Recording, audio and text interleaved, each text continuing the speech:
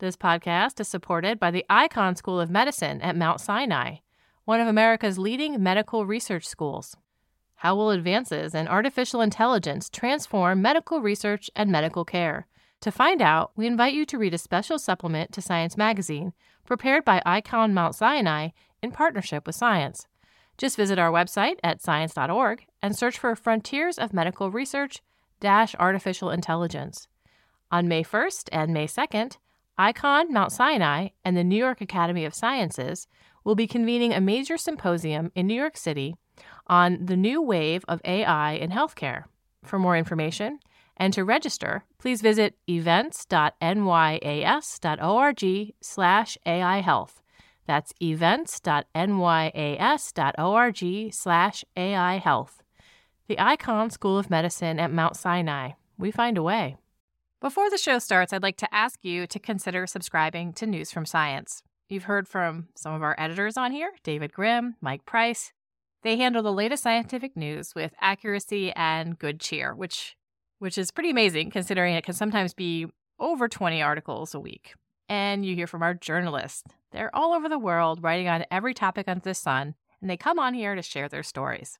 The money from subscriptions, which is about 50 cents a week, goes directly to supporting nonprofit science journalism, tracking science policy, our investigations, international news, and yes, when we find out new mummy secrets, we report on that too. Support nonprofit science journalism with your subscription at science.org/news. Scroll down and click subscribe on the right side. That's science.org/news. Click subscribe.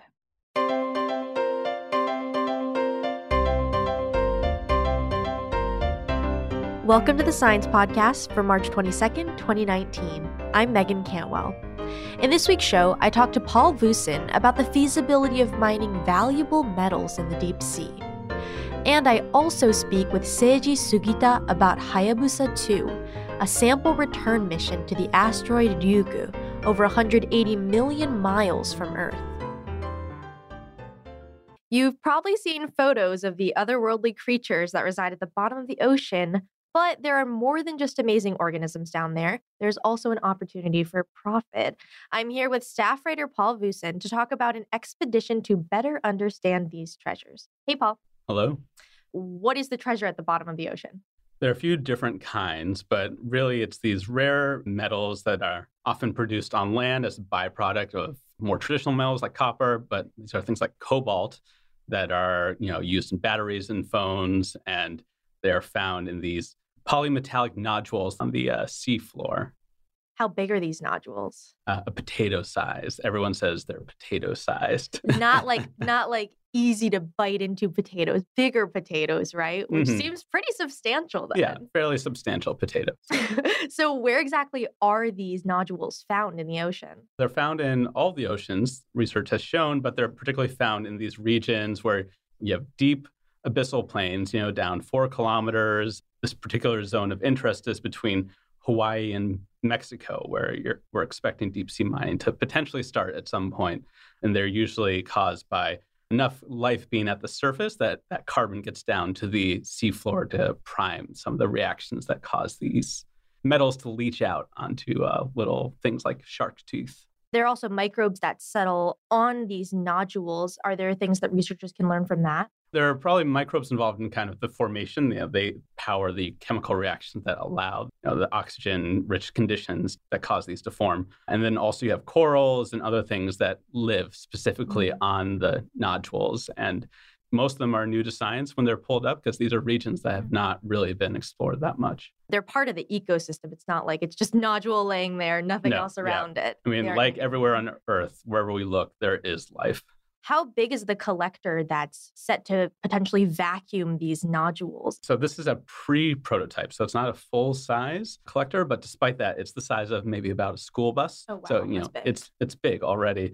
They're not sending these nodules back up to the surface this time. They're just doing this small-scale test to look at the environmental impacts and, see if this actually works, that they're able to suck these nodules up. And they stick them in a hopper, dump them back out on the seafloor. So they're not actually looking at the nodules this time. But who is the group that's orchestrating this research to see what the environmental impact is, and how are they going about it? You have this Belgian dredging company that is doing this trial. They're collaborating with an independent group of European scientists funded by Europe that are taking out another ship, and they're going to be looking at the collector, that's what it's called, as it operates in these two small regions. And they'll have this array of sensors on autonomous vehicles, these little kind of torpedo-looking things, a remotely operated vehicle, and a bunch of other platforms that will monitor everything that goes down. What are they hoping to learn? So the big question in particular is about the plume, so the silt and sediment that gets stirred up as the collector goes. These realms, it's some of the clearest water in the ocean because the sediment rates are so low. That's part of why the nodules can form. And once you have this collector going through, it might stir up the silt and dump a bunch of it, a millimeter, a centimeter on these life forms that are unused to that kind of accumulation. So the question is, how far is that silt spread?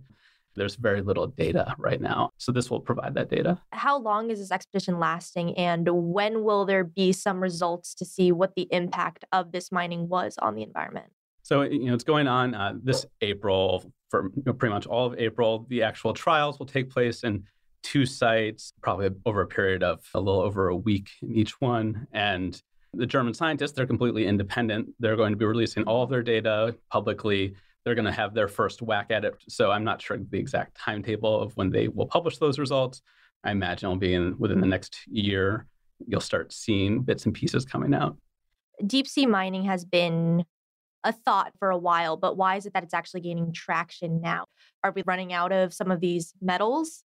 A lot of people don't love how they're mined on land. Often it's in rainforest and often bad conditions in Democratic Republic of the Congo or elsewhere.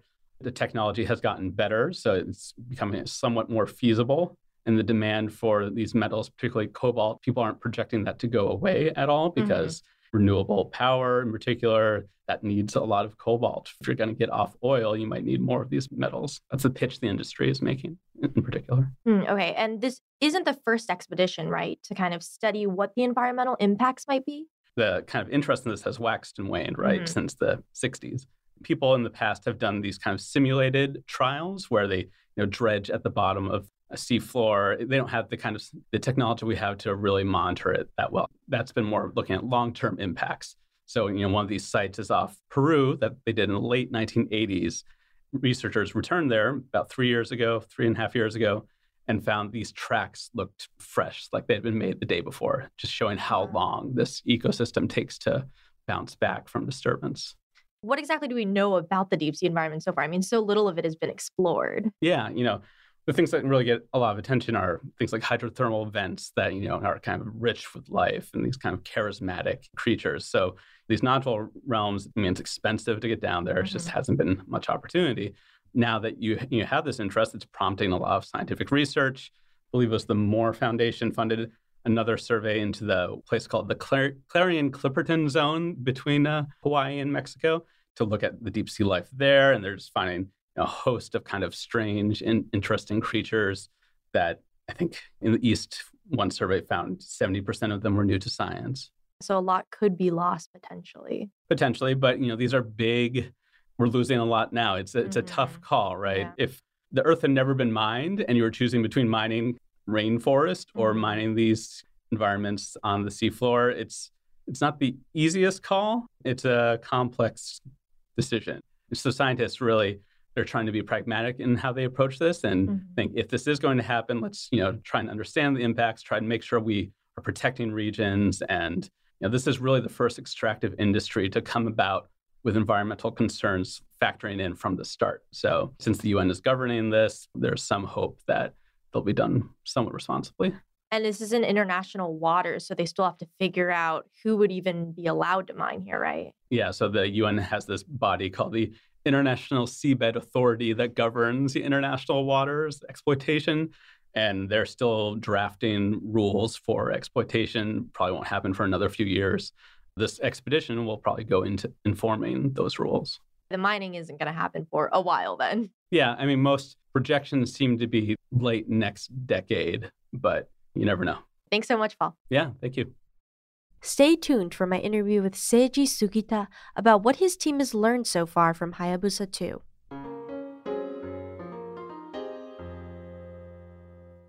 In 2014, Hayabusa 2 was launched, and in June of 2018, it reached its target, the asteroid Ryugu, which is located between Earth and Mars. Just last month, Hayabusa 2 collected a sample of the asteroid.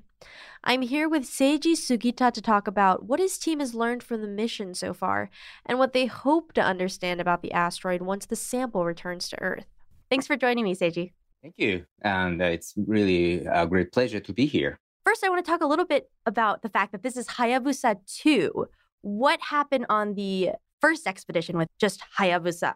The original Hayabusa went to S-type asteroid. It's a world without water or hydrous mineral. We had a little problem here and there, but we finally made it back to the Earth with small pieces of rock and almost like a dust particles of a asteroid Itokawa. That really demonstrated the capability of JAXA and the engineers that we can do a round trip to a small asteroid and bring back sample to the Earth. The first Hayabusa was with what you said was an S-type asteroid, and Hayabusa 2's expedition is to Ryugu, which is a C-type asteroid. Could you talk about what that means and why you specifically chose this type of asteroid? C-type asteroid, the C stands for carbon. C-type asteroid is considered to be carbon because the color is very black and then estimated to have a lot of water and organics and carbon-bearing material. Those are ingredients for life if it really gets supply to the surface of planetary bodies such as Earth and Mars. That's why C-type asteroid is far more interesting to scientists to explore. One of the main goals of the mission is to return a sample from this asteroid home. And although it's not going to be back for a while, what kind of tests do you hope to run and understand about the asteroid once the sample does come back? There are a series of questions we'd like to address. The content of water, and then the kinds of organics, and also isotopic characterizations of water molecules and the organic molecules. By identifying the isotopic composition, we can probably identify where in the solar system or what kind of condition of a location within the solar system those materials are coming from. Those are very important pieces of information for understanding the evolution of the solar system or the supply mechanisms of organics and water in the solar system to Earth and other planetary bodies. Initially, the plan was to get 3 samples from this asteroid, but that may not be the case now. The first touchdown was so difficult because the surface of Ryugu was covered with all kinds of different large boulders, and it was very difficult to find a good location. And then the engineers had to really upgrade and improve the technique to make a really high precision pinpoint touchdown. But that happened. So that consumed a lot of time. So most likely reduced down to 2 touchdowns in 2 different locations. So the touchdown was successful then, but you don't know yet how much of the sample you got from the asteroid? We don't have a mechanism to measure the amount of asteroid or the samples on our spacecraft. However, I'm an irresponsible dreaming scientist that we have a very hopeful finding with a lot of pebbles and fragments coming out of the touchdown sites. Those must have gotten into the sampler horn and then the sample capsule mechanisms. Hayabusa 2 still has a long journey home, but that doesn't mean that you haven't learned things already since it's been surveying the asteroid for a couple of months. And your team has 3 papers coming out in Science that talk a little bit about what you've learned so far. Several series of findings we made. The first one, it has a shape very close to a spinning top. It probably was formed when Ryugu was spinning at a much faster spinning rate than now. Mm-hmm. So that really shows that this type of a small asteroid may change its spinning state quite often or quite rapidly. We don't know the profound implication for this, but it's a very important piece of information. And also it's a basis of understanding this type of asteroid. So that's number one. Another important finding was its bulk density. it turns out to be very light. It's only 1.2 grams per cubic centimeters. Making a 1.2 grams per cc requires a lot of pores. So the pore volume ratio is as high as 50%. So half of the Ryugu is a void. This really is possible only if Ryugu is a so-called a rubble pile, the jumble of all kinds of fragments and then debris just randomly packed loosely together with its gravity. That's the only way we can think of to make 1.2 grams per cc. You were also able to study the surface composition of the asteroid as well, right? That's right. As for the composition, we found a couple of pieces of very important information. Hydrated mineral, the mineral that has reacted with the liquid water.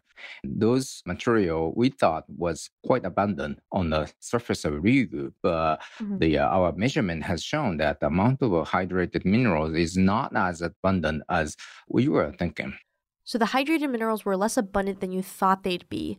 Does this provide any clues for how Ryugu might have formed?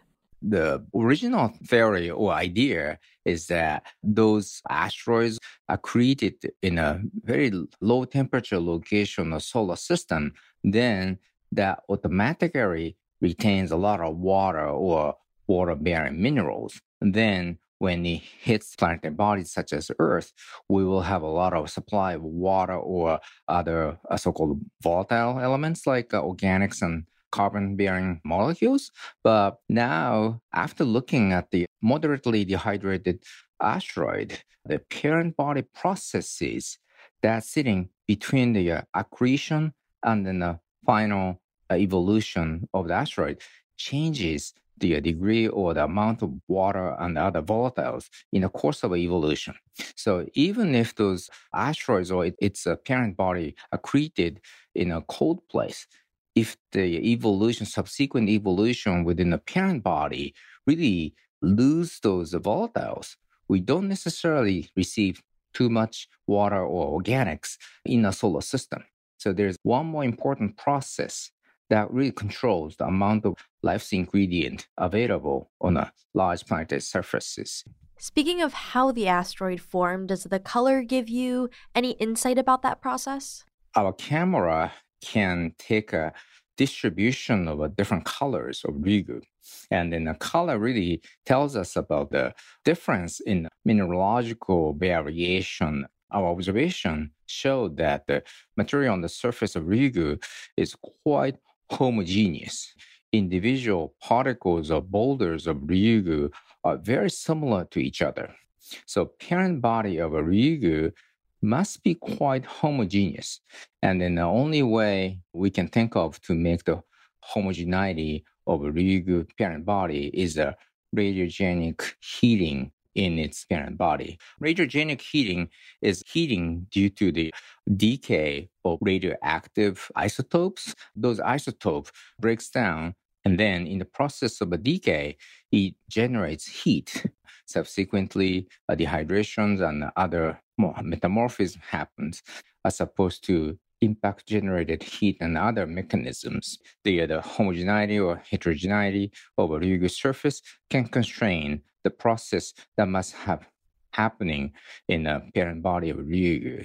Do you have an idea of when Ryugu's parent body might have formed? Ryugu's parent body was formed in the early evolution of the solar system, or at the same time as the planetary system in the solar system. There's currently another sample return mission happening from NASA, OSIRIS-REx.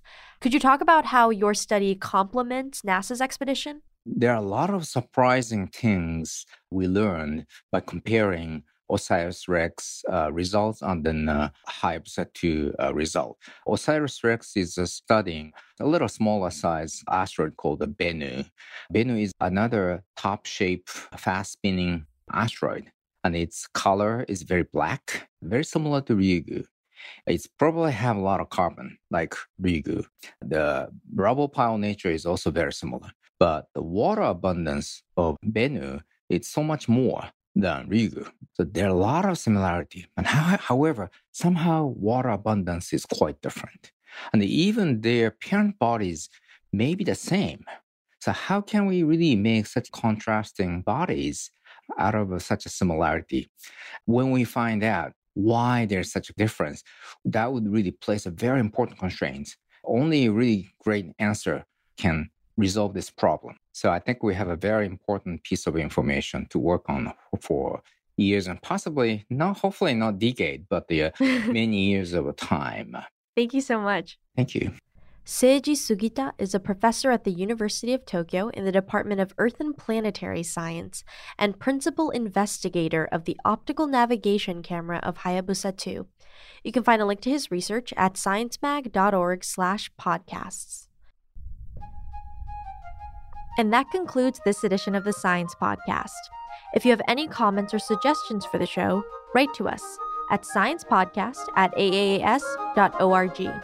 You can subscribe to the show anywhere you get your podcasts, or you can listen on the Science website. That's sciencemag.org/podcasts.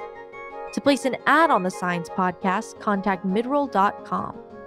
This show was produced by Megan Cantwell and Sarah Crespi and edited by Podigy. Jeffrey Cook composed the music.